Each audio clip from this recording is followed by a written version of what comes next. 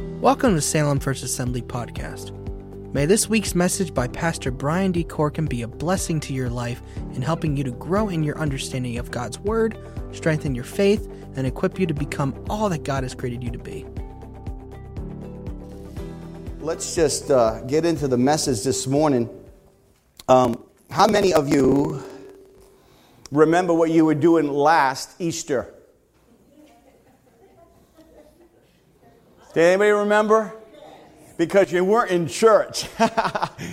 But I remember distinctly what I did last Easter. I actually had this same clothes on. And I did this for my mom. You know, one day, me and my mom were shopping, and my mom says, why don't you pick out a suit? You need a new suit. And as I get a little older, I'm getting a little bolder. And colors do not offend me as one time grays and dark colors. Now, I can wear some crazy stuff, and I enjoy it. You may think it's crazy. God bless you, but happy for me.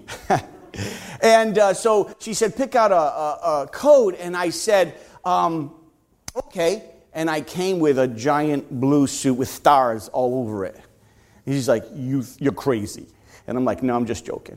Then I came in with pineapples all over. The whole thing was full of pineapples. It was really cool. It really was. But it didn't fit me. And then I saw this one here. And she said, you in white or cream, you're not going to be able to keep that thing clean for 10 minutes. And she's right about that. Because if you have a problem with the car, I will work on your car just like this. I will probably not take my suit off. And so she was right. But I promised her that this is the one I wanted. And I kept on hearing over and over, I can't believe you bought that suit. I can't believe it. I can't believe it. And so when she passed, I couldn't help wear it for Easter. And today I said, Mom, I'm going to wear this one for you because I know how much you enjoyed it.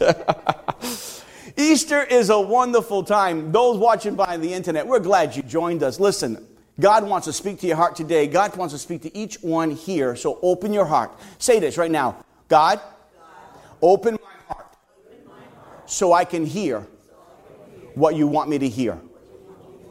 The preparation of the soil is so important. I want to talk to you today about, so they put up my PowerPoint. I want to talk to you about the hope of Easter. The hope of Easter. You know, there's a story that I love to talk about, and it's about a submarine that crashes into a ship off of the Cape Cod coast. And what happens is the submarine goes down. All the rescue people get there, but they realize that they cannot take the 19 men out of the submarine. And so while they're trying this and trying that, one of the divers happens to hear something tapping and realize it's Morse code. And in that Morse code, he starts to listen to dictate what they're saying. And inside the submarine, they were doing Morse code, is there any hope? I love that story, a true story, a sad story, but yet I believe that story is the same word spoken today. Is there any hope? You see, if you live long enough, you've gone through some situations, some circumstance, some hardships, some disappointments, where all of a sudden you say, is there hope? Can the situation change? I've been in this situation for so long. I've been frustrated so long. I've been irritated so long. I don't know, Lord, but can this change? Is there any hope? And I'm going to tell you right now, because I have been in those moments, I have been in those seasons, and I can tell you there is hope in Jesus Christ. There is hope in Jesus Christ. But here's the question, where do you go to find hope? I mean, really, when things are tough and things are not going the way you want, and you feel downer than a bucket that has a label underneath it, made in Japan. Changed it. You see, when you're that low, where do you go to find hope? Because the bottom line, I'm going to tell you something, sometimes it's hard to find hope. It's hard to find encouragement. It's hard to find a word of someone to lift you up. It's hard to find a hand that's going to stay there constantly, no matter what. And that hand you need to learn is Jesus Christ. Not only can I verify because of it, I can tell you it's so true, and God has showed up so many times. Not only has He showed up, He has showed off in His might and His power. But where do you go when the doctor gives you a bad report? Where do you go for your hope? Where do you go when your company is downsized and then they finally say, you know what? We no longer need you anymore. You have a mortgage, you have children, you have all these bills, and all of a sudden, one day you just lose your job. Where do you go for hope? What do you do? What do you do when you're in a difficult relationship that just is so frustrating and stuff and you see no way out? Where do you find hope? Where do you do when you have a friend or a family member who's stuck on substance abuse? And it could be so many things nowadays that they're so stuck on and their life's going down the tubes and they're making bad decisions. What do you do? Where is the hope? What do you do when you feel like you're in a dead end? You feel like life is a dead end. You feel like your job's a dead end. You feel like, you know what, God? I just don't know why I'm here. There are so many people I hear say that to me. I don't even know, Pastor, why I'm here. You see, Easter reminds all of us of the hope that Jesus Christ brought to us by raising from the grave, defeating death, grave, and conquering sin. This is huge. Sin was a divider between you and God. You cannot go in the presence of God because God is holy. That's why Jesus came to us. I don't know about you, but the Bible tells us, and I don't know about you, but this is some scriptures I want you to focus on. If you're taking notes, I want you just to write these things down. And I want you to meditate on this if you're needing some hope today. Because this is God's breath to your life. In 1 Peter 5:7, Jesus says, cast all your anxiety, all your cares on Him, for He cares for you. That's not a maybe. That's a guarantee. There's not a lot of guarantees in life. Jesus says, no, bring all your cares. Come to me. He says again in Matthew 11:28, come unto me, all you who are weary and burdened. And watch this. He says, I'm going to give you rest. You're all upset. You're all turbulent. You're all frustrated. Can you simmer down, son and daughter? Can you now come to me and let me help you? It's funny, but when I look at my kids and I go back with my kids, I can tell you some times where they were doing something and I said, I know a better way in doing that. And they said, I can do it. Because, they know everything when they're young. I can do it. I don't know. That's okay, And I'm like, okay. And I just step back and just, if they break it, they break it. If they drop it, they drop it. If they just make it a mess, they make it a mess. Because that's a learning experience. And sometimes it didn't always go so well. And when they were finally at their brink, they say, okay, what would you do? And I said, well, this is what I would do. And I would just show them. And it's amazing. Oh, yeah, that works. Okay. You see, but sometimes the answer can come so quicker with the Lord if we stop fighting against the Lord. Someone say amen. Because every one of us in here are stubborn. Come on. You're all stubborn. Why? Because you have the human nature in you to be stubborn. But the Bible also says that stubbornness is as a sin of witchcraft. Now, do you want to be stubborn? You see, so we can learn if we have a heart to learn. Jesus says, come unto me, all who are heavy laden, and I'm going to give you rest. Now, we memorized this scripture here in the series that we did on hope. Romans 15:13. May the God of hope fill you with all joy, peace, as you trust Him. Did you get that? That you're going to receive joy and peace, but you're going to first have to take a step of faith to trust God in your present circumstance, in your situation, in your hardship, in whatever question that you're asking the Lord at this very point. May the God of hope, see, He's a God of hope. Someone say God of hope. There's nobody out there that's the God of hope.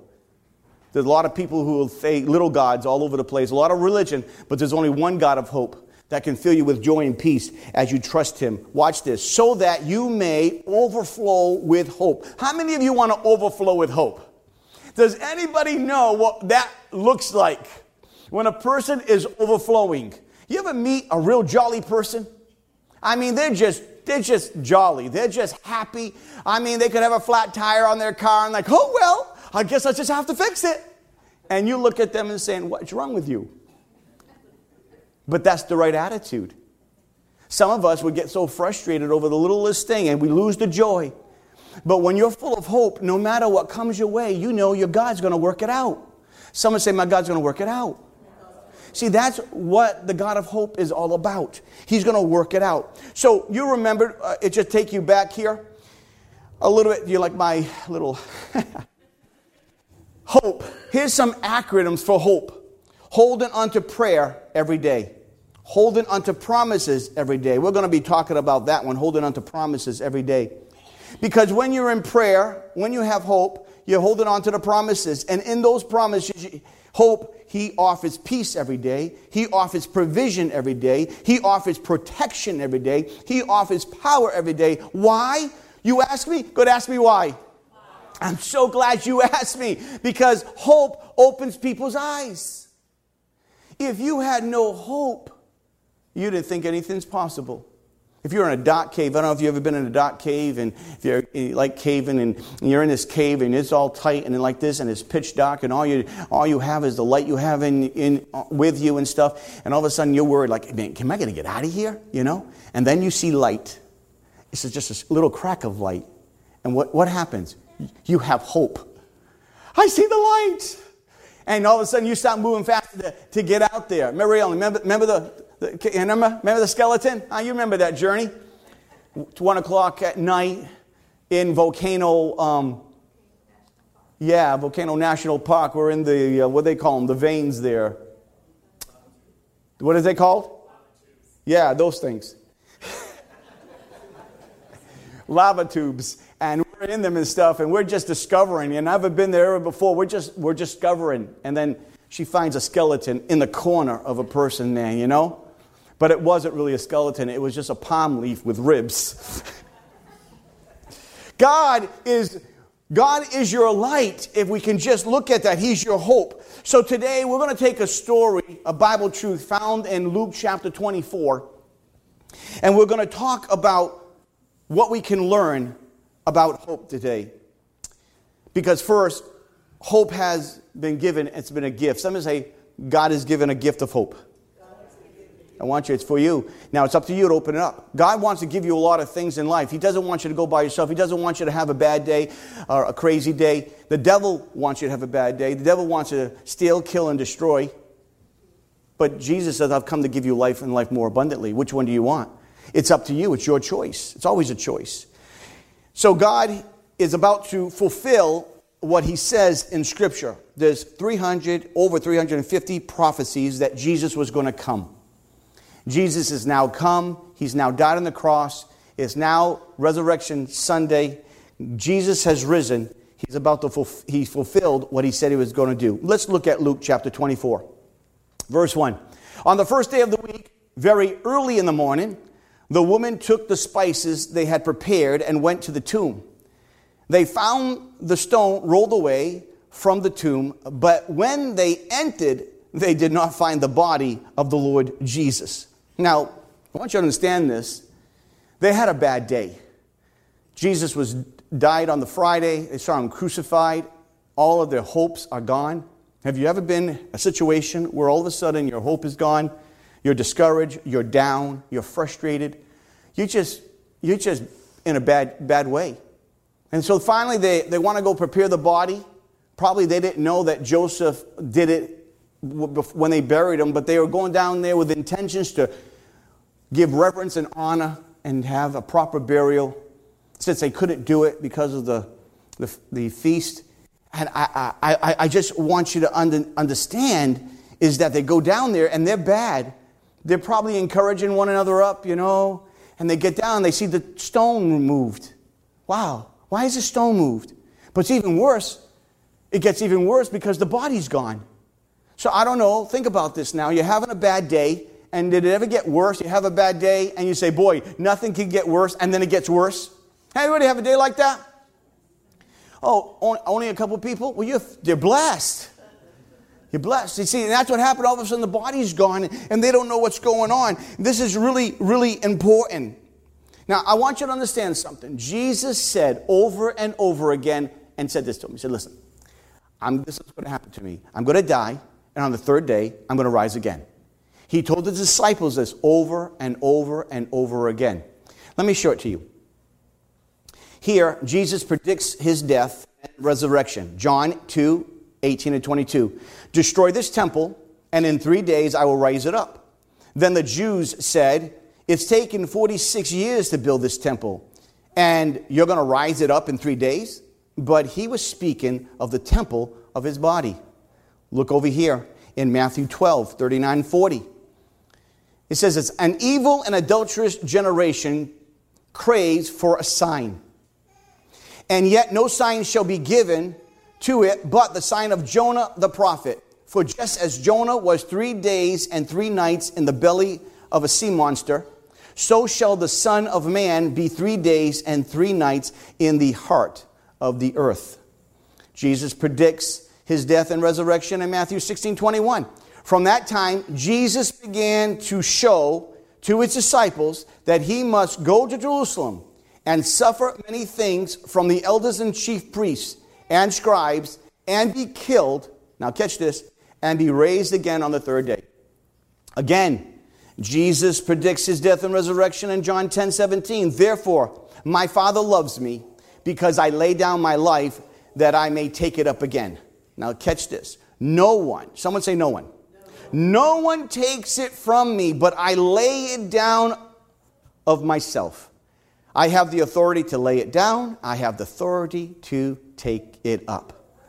Now this is the one that's really interesting. Jesus predicts his death and his resurrection in Matthew 27, 62 to 64. Look what it says. On the next day, which followed the day of preparation, the chief priests and Pharisees gathered together to Pilate, saying, Sir, we remember while he was still alive how that deceiver said, after 3 days I will rise. Therefore, command that the tomb be made secure until the third day, lest the disciples come by night and steal him away, and to say to the people, he has risen from the dead. So the last deception will be worse than the first deception. Well, boy, they got that one right. Over and over and over again, Jesus told the disciples that this was going to happen. But what happens? You have the Pharisees, the Jewish leaders, they remember what Jesus said. You see, so they put guards there. Now, I was tempted this morning to talk about all of the theories that are out there that try to discredit the resurrection of Jesus Christ. And it makes me laugh because when people want to believe something, they will believe it. Not because it's true, because they want to believe it.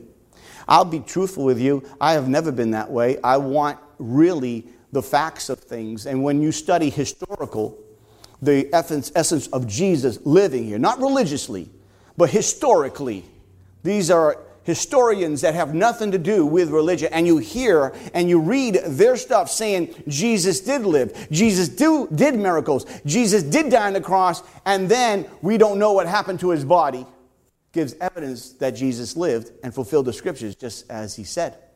So many people will always say, well, Pastor, that book is ancient. And I say to them all the time, really? Because the God that I serve lives for eternal. So how can something be ancient when the one who gave it is still alive? See, we have a misconception because we go according to time. But God is God. He's been there from the very beginning. He created you and I. Everything that you see, the Bible says that all man is without excuse. You can't say that there is no God. You can say it and God will let you believe it. But when you look at everything around you and see how it is placed, it shows evidence of an intelligent design. I love the hand and the feet. Simple. Why did God create it this way? Because your thumb is the most important thing on your own hand. Lose your thumb, you lose your strength. Lose your big toe, you lose your balance. You see, God has created so many things, and let me tell you something. There is only two views in life. And it's your worldview, and it's two views. You know, what's a worldview, you may ask me? A worldview is the way you look at the world. The world is changing. When I grew up, the world was much different. The world has changed so fast. And people say, time has changed. I said, no, time hasn't changed. Time has been the same. People have changed. People have changed. A lot of things have changed. We have things in the medical and science. They keep on changing. You know, one time they thought the world was flat. Then they realized it's round. One time they thought that letting blood out of someone would help heal them of their disease. But Of course, many people died because of bloodletting. You know, little babies would die because they would do circumcision before the 8th day, but God said on the 8th day, then do circumcision, because it's on the 8th day that vitamin K comes into a baby's body that clots the blood. See, there are so many things, so things are always changing, but the Word of God has never changed. And it's fit every generation, but people have changed. So either your view is going to be like this. Either you're going to make God is going to be your center, or man will be your center. And if you think man's doing such a great job, just look around us. If you think it's bad now, let me just tell you something. You haven't seen nothing yet. If you think pandemic is bad, you haven't seen nothing yet. Read Book of Revelations. This is just what's going to happen. God's going to get things right because they're wrong.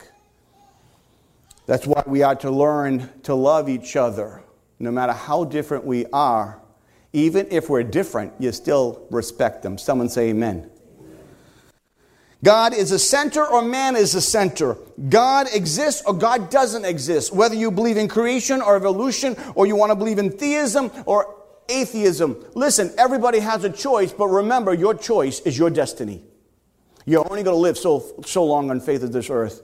I've done a lot of funerals. One day, someone will do mine. And I pray we celebrate. My brother, if he's watching, I don't know, but my brother said, hey, when I die, I want to be buried in a graduation outfit. And I said, graduation? He said, I want the cap, I want the tassel and everything, and I want everybody to know that I've graduated. I want you to take the tassel and bring it over. And I'm thinking, his wife thinks he's crazy, but I think it's a great idea. I really do. There's a graduation. You're going from glory to glory. It is a beautiful thing.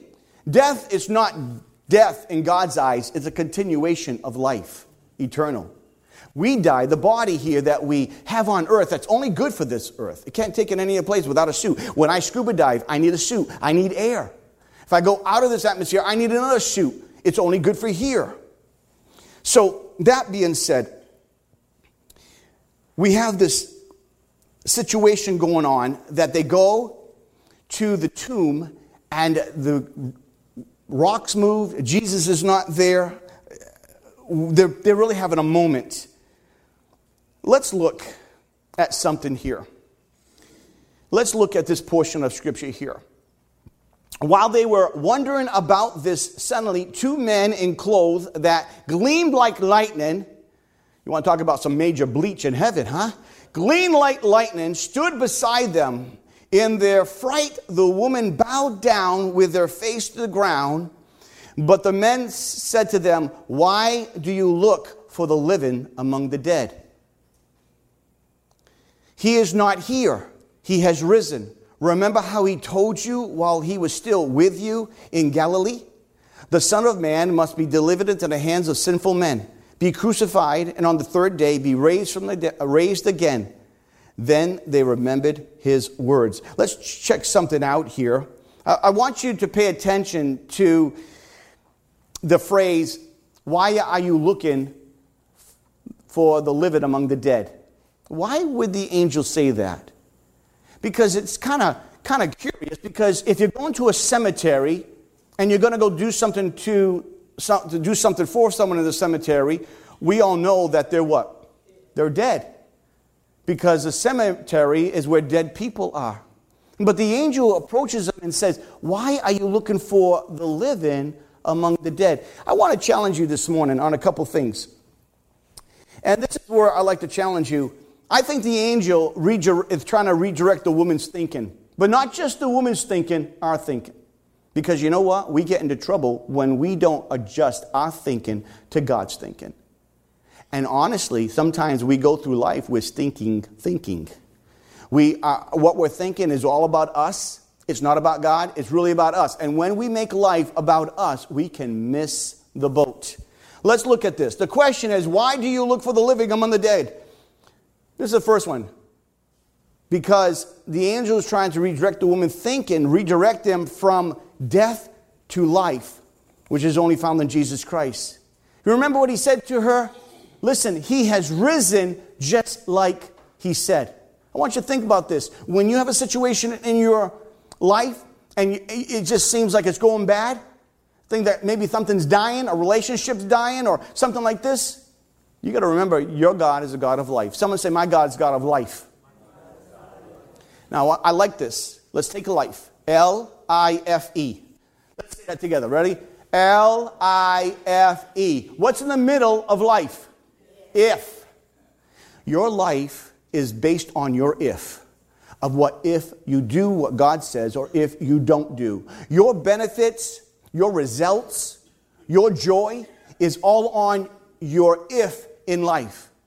So we need to recognize that God's a God of life. So he's redirecting them and saying, wait a minute. You're looking for someone who's dead, but he's alive. Your God can turn things around. Let me look at another thing that he wants to redirect their thoughts. He wants to redirect them from the cross to the resurrection. This is important.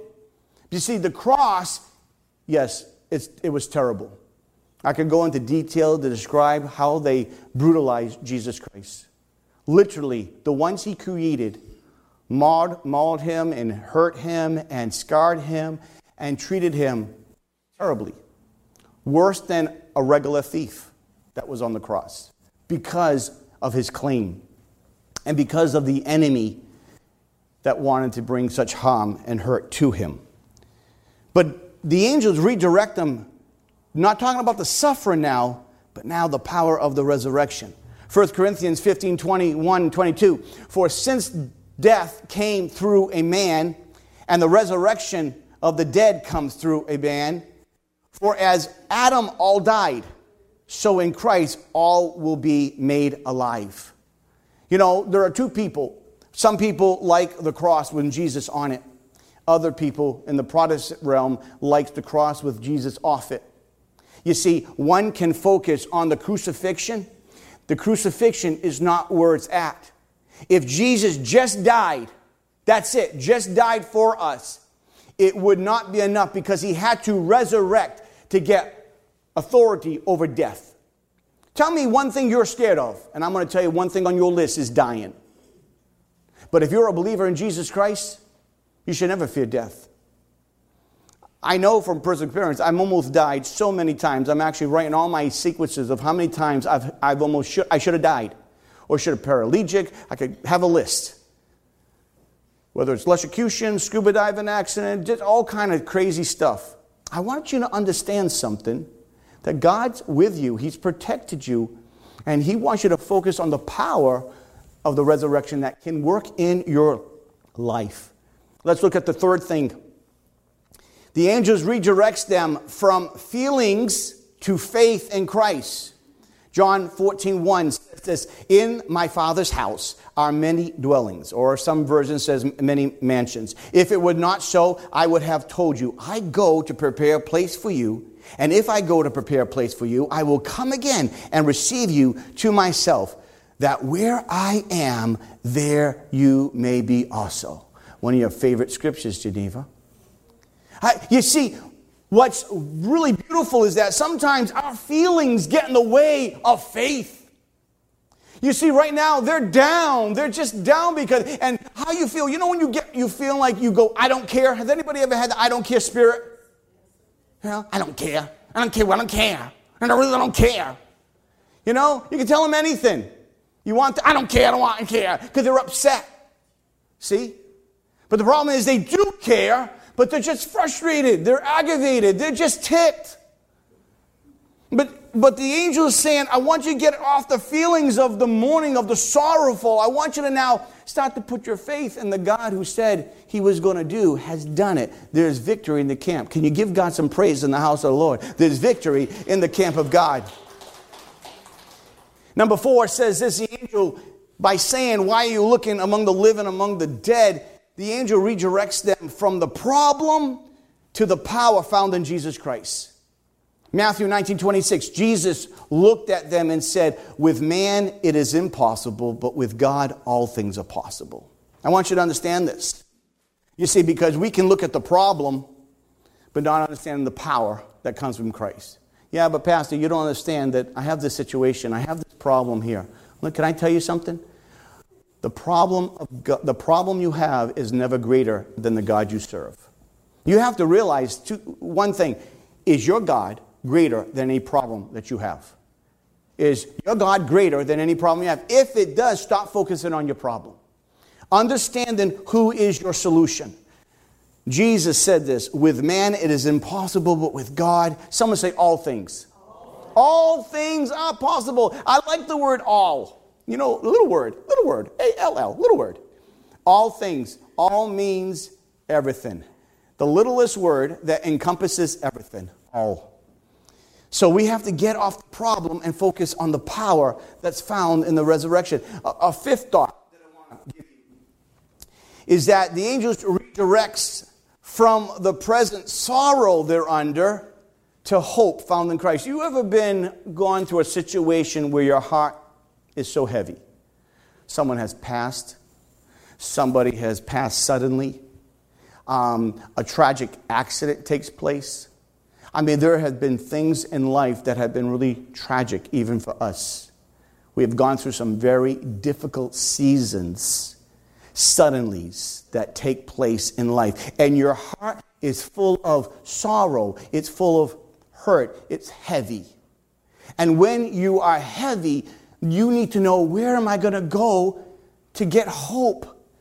You see, a lot of times people will go to a substance to get hope, to pick me up, or to get out of something that's hard, or get out of something that's really difficult, or to get away from the things that are in the head. They will go to something to replace it so I can forget about that. You see, that's what hurt does. Hurt and harm hurts and harms the soul. But listen to this. Listen, this is powerful. 1 Peter 1, 3, and 4.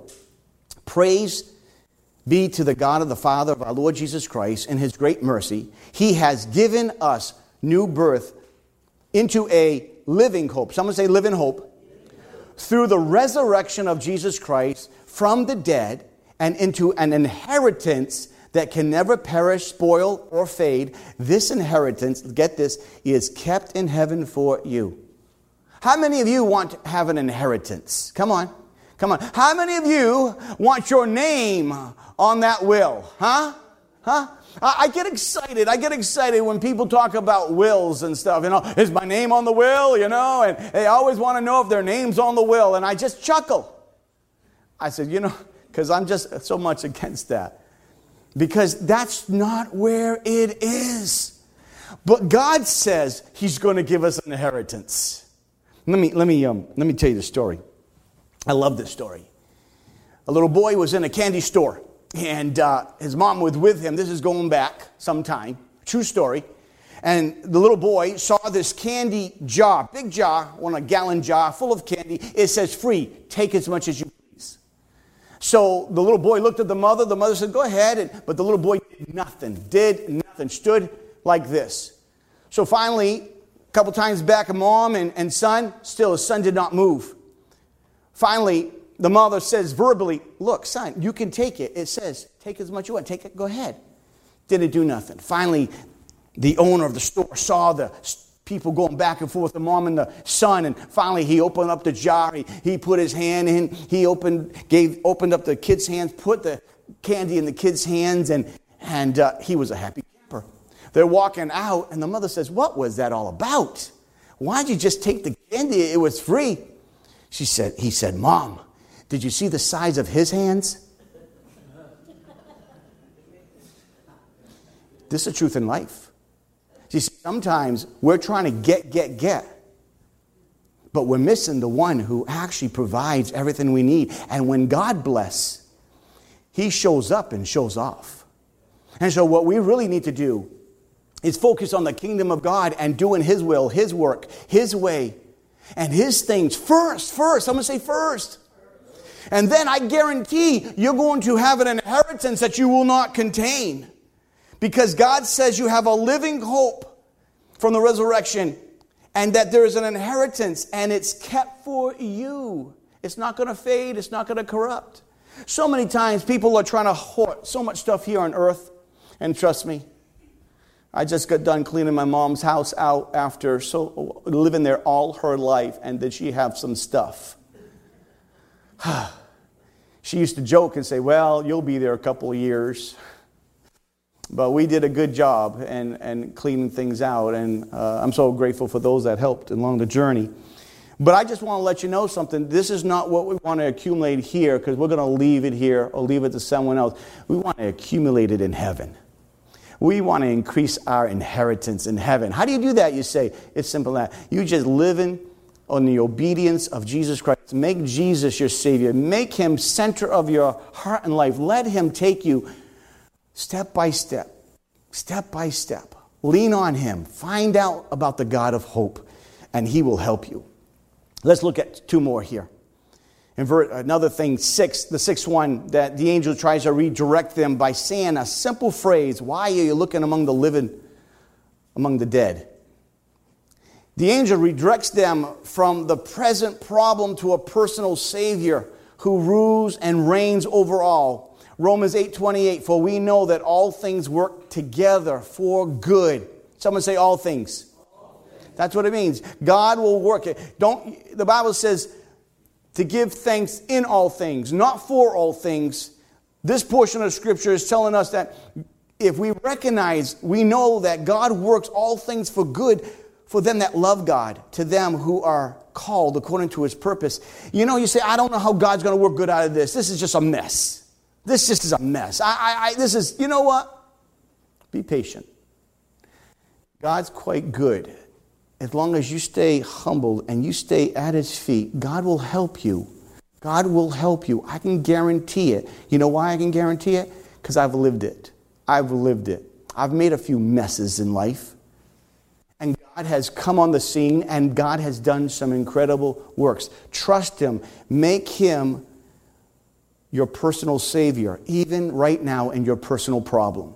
Never focus on the problem. Focus on your personal Savior. And the last one I just want to bring to your attention is the seventh one, that the angels redirects them from the promise of the Old Testament to the fulfillment in the New Testament. This is a huge one. Because Jesus Christ rose from the dead, it was actually fulfilling the first prophecy found in Scripture, found in Genesis 3:15. This was Satan's judgment when he caused Adam and Eve to partake of the tree that made them understand good and evil. It says this, and I will put enmity between you and the woman, and between your offspring and hers. He will crush your head, and you will strike his heel. Now, most of us wouldn't know what that means. But if you study this, you would understand that the head is what causes any living things to exist. Lose the head, guess what happens to the rest of the body? If you saw someone walking around without a head, you know they're having a bad day. But also in Scripture, the head also means authority. The head means authority. And what this is saying is that from the seed of woman, as Jesus Christ came from a woman who was a virgin, to be born, He would be born. There would be enmity between one seed and the other seed from the woman. And it says He is Jesus, the Messiah that would eventually come to bring back humanity back into the relationship right with God again. He will crush your head. He will crush your authority of sin, death, and the grave. He will crush everything. And then it says, and you will strike his heel. And that happens on crucifixion. Because when a person is crucified, the only way they can breathe is they can take in air, but they cannot exhaust air. So they have to lift up. But because of the way the heels are, the heels get bruised because they have to lift their body out to exhale in order to take another inhale. And so this is the first. There's over 350 prophecies. This is the first one. Right in the very beginning, when Satan caused or tempted Adam and Eve to partake of this one tree. Can someone just say one tree? I just want you to know something about the human race. It's funny. I could tell you, you could sit anywhere in this room, but don't sit in that seat right there. If I tell you that, you know what eventually you're going to do? Why? How come? What's special about that chair? And I tell you, if no one's looking, it's going to be, and someone tempts you, know what, you should, And if they give you a good reason, there's money underneath that cushion, that's why. Really? See, I'm just saying that's exactly what happened to Adam and Eve. Eve was tempted and then brought it to Adam, and they both partook of the fruit. And this, guess what? Listen to me. The greatest deception that the enemy of your soul uses is when he'll take truth and he'll take lie and blend it together. Hear me. Truth and lie is the greatest deception. And he did that to Eve. Hey, listen, if you bite that fruit, you eat of that fruit, you'll become just like God. That is a true statement. That is a true statement based on a lie. How be like God? You'll be like God knowing what good and evil is, but not in power. See the trickery? When you be like God, people say, be like God. I want to be like God. Yeah, I can be late for work and turn back the clock. And those that laugh, that's you're thinking, you thought of that before, haven't you? But you see, this was all about something so different. And the devil used it in such a way, and it was good to eat. It was tempted. Deceivement happens when you take truth and a lie and put it together. Now, I don't know about you, but we can learn a lot. Let's go on with the truth here in Luke chapter 24, verse 9 and 10. Because first, the angels revealed what happened. It's fulfilled in Scripture, revealed by the words of the angels. And then here's where I think you and I have struggles. It's believed unreal. Believed unreal. So here it is in different accounts in the gospel. When the girls get back, they're really excited. In Luke chapter 24, verse 9 and 10. When they came back from the tomb, they told all these things to the 11. These are the ladies. And to all the others.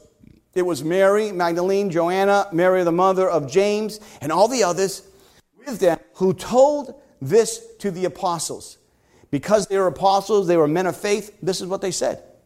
But they did not believe the woman because their word seemed to them like, what's the word? Nonsense. Peter, however, got up, ran to the tomb, bending over, he saw the strips of linen lying by themselves, and he went away wondering to himself what had happened. Now, you got to get this. This is great. So you have the individual, they're all hiding, the apostles, the women have good news. They come in all excited. Have you ever been excited about something and no one wants to listen to you? Have you ever been there? You're so excited. You are happy as a peacock. You know, you're like, hey, guess what happened? Man, I just did a 30-foot hose shot with my car. I've never done it that long before.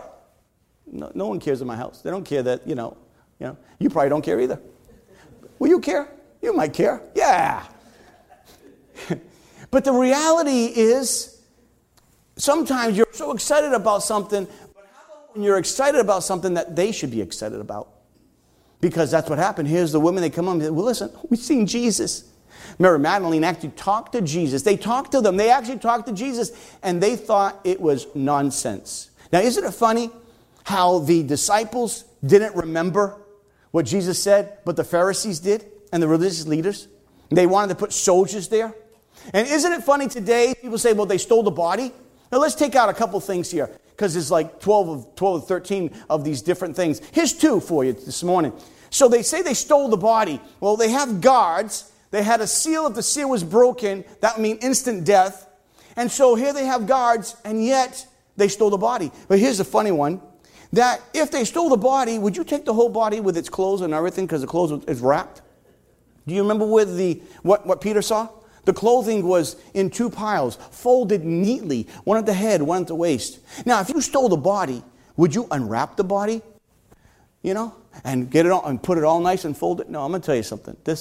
There are so many of these things that took place that God had them take place for you and I to see the evidence, to see it. Now, if you want to discredit the evidence, you can do that. You can discredit anything that comes your way because God has given you the opportunity to do so. But let me ask you this, though. You need to make sure that you know what the truth is, because the truth will set you free. Let me close with saying something that I think you all might find helpful.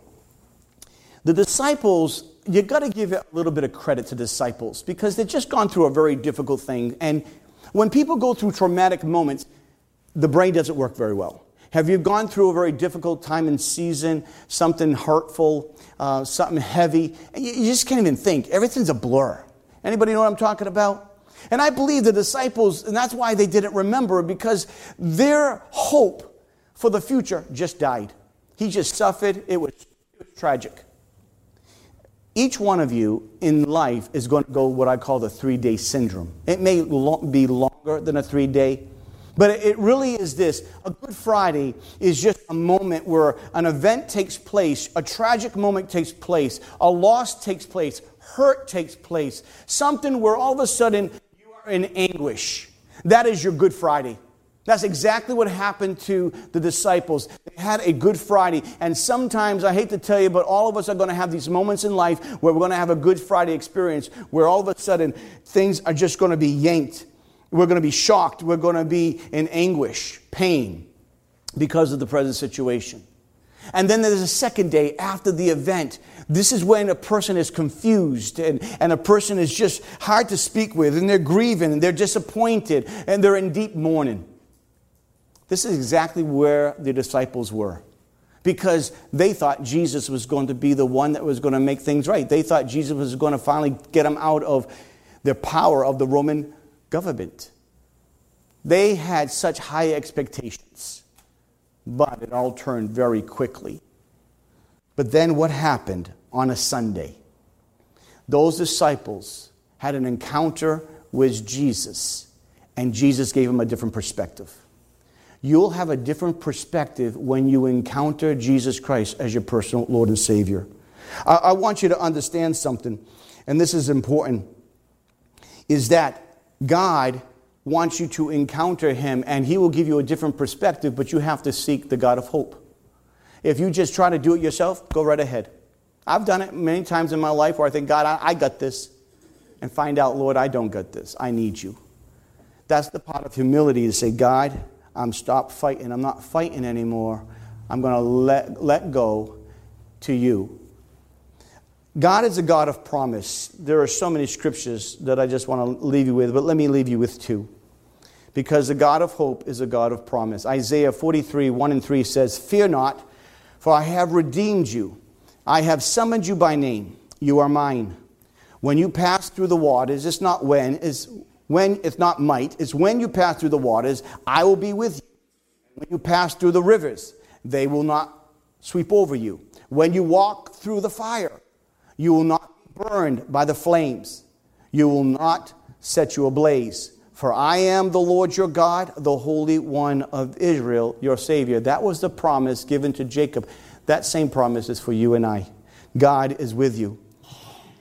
God is a God of promise in John 16:33. Listen to what He says. Jesus answered, I've told you these things so that in me you may have peace.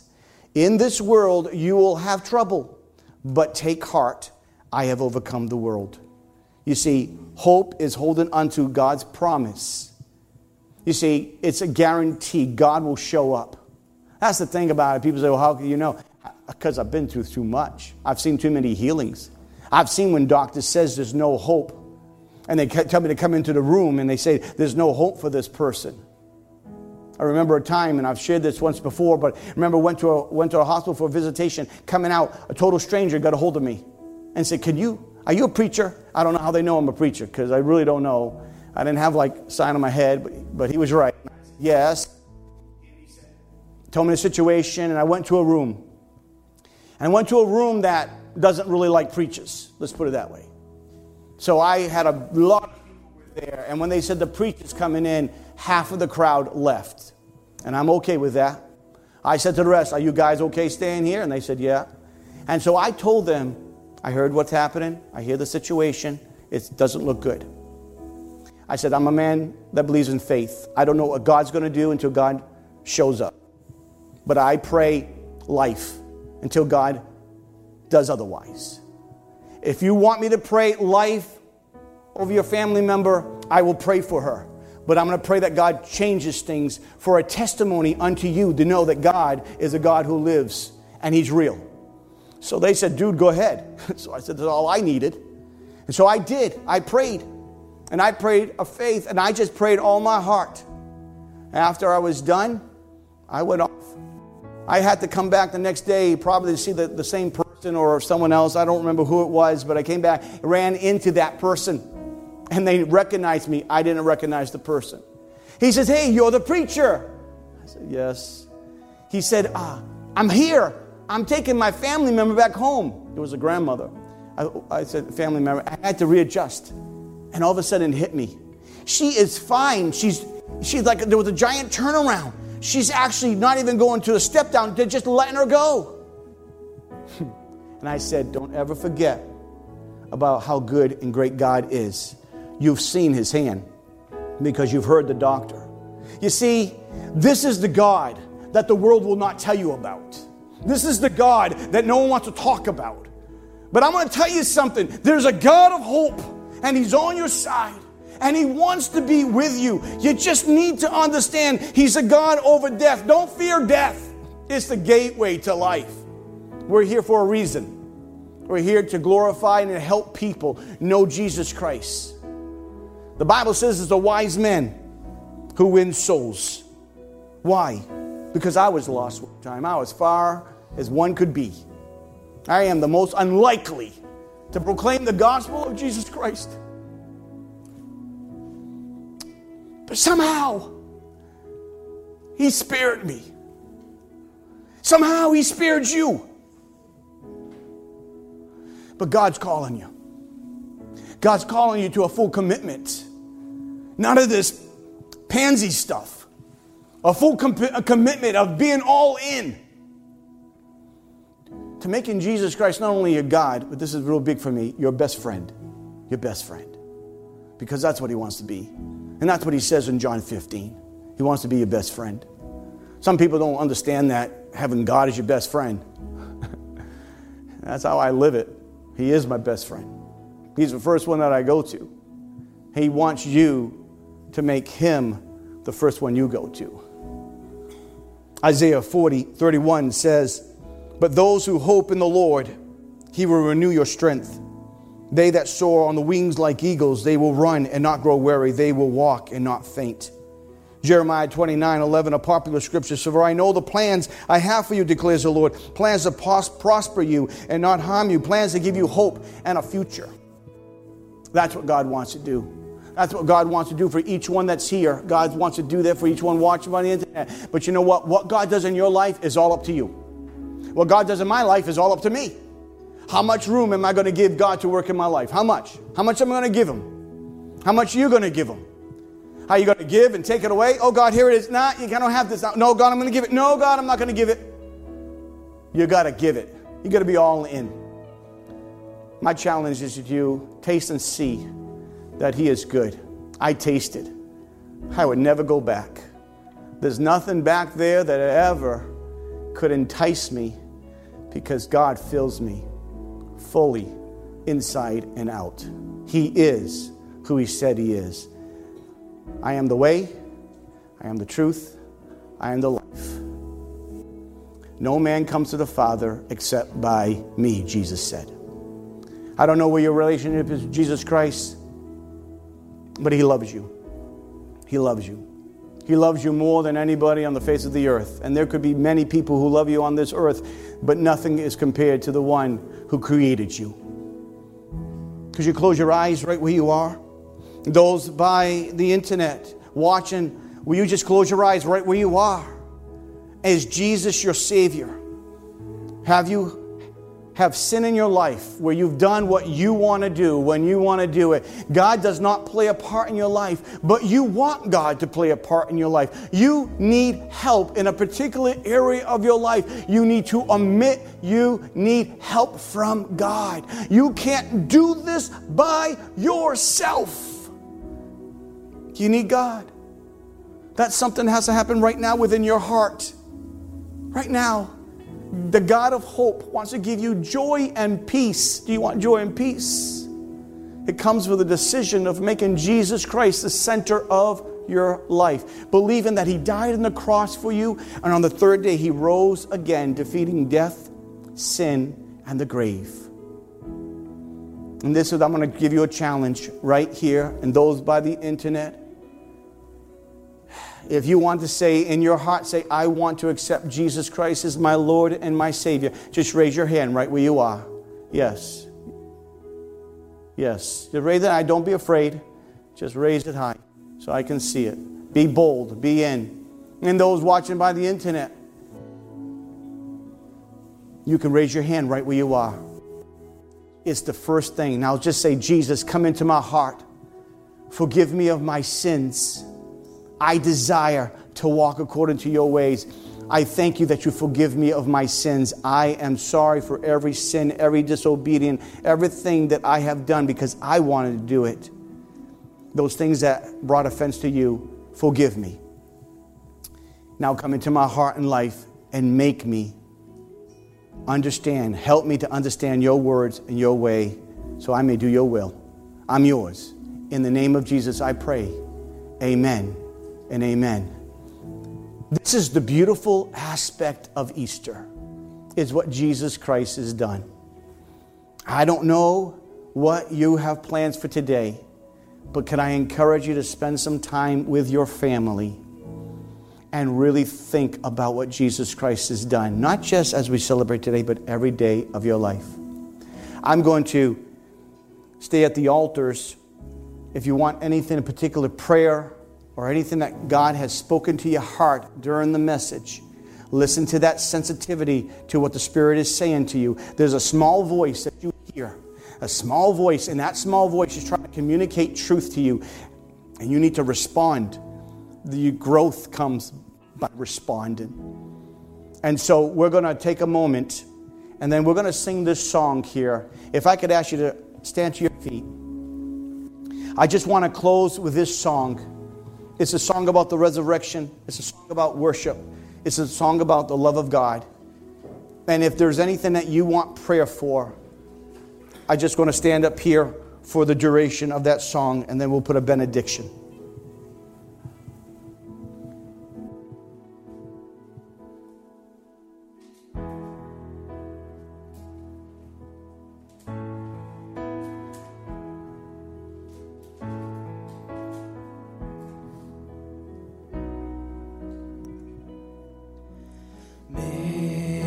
Sorrows, Lamb of God, by His own betrayed, the sin of man and wrath of God has been on Jesus laid.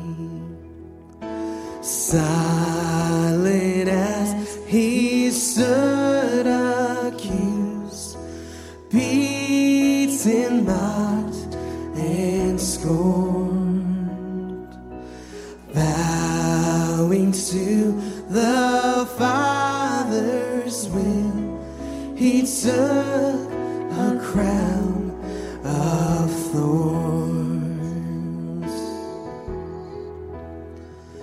And know the rugged cross, my salvation, where your love poured out over me. And now my soul cries out, hallelujah, praise and honor unto thee.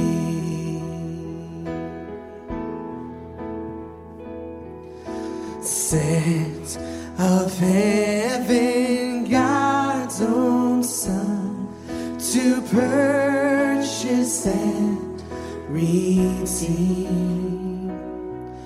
and reconcile the very ones who nailed Him to that tree.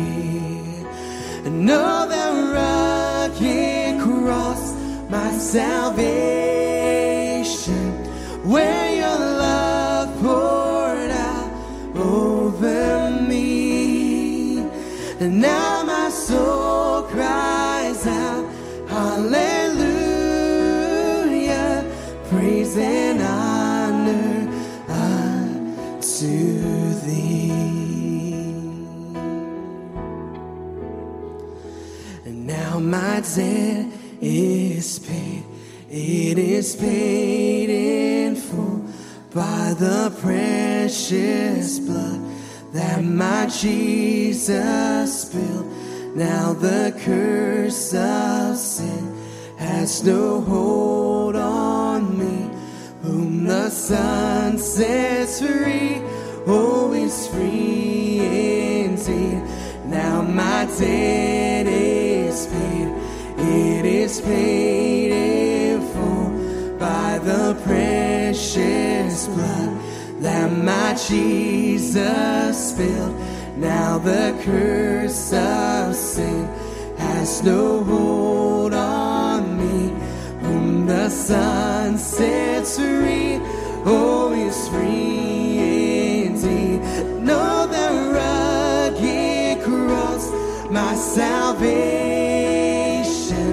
where your love poured out over me. Now my soul cries out, hallelujah, praise and honor unto thee.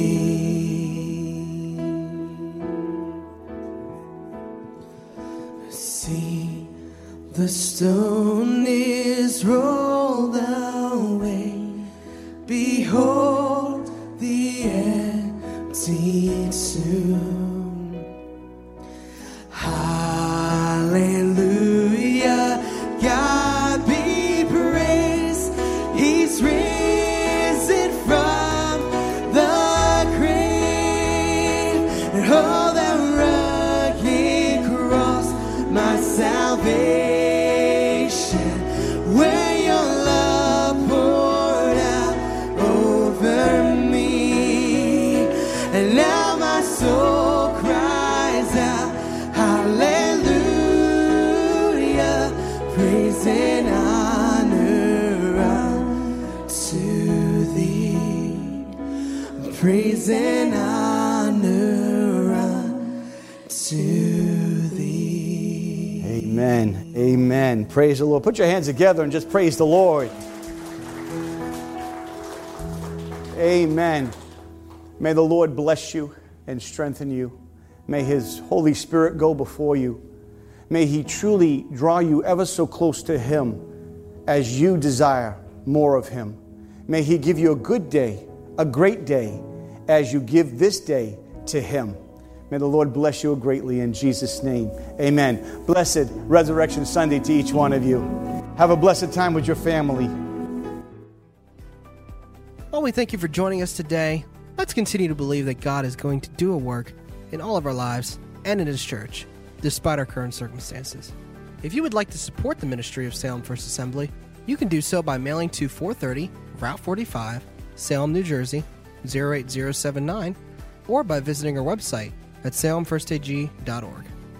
Please join us for service next Sunday at 10:30 a.m., or you can watch service every Sunday afternoon on Facebook at Salem First Assembly or YouTube at Salem First AG. You can also listen to the message every Tuesday on Podbean. Have a blessed rest of your day. Let's remember to be a blessing and that life is living in faith every day.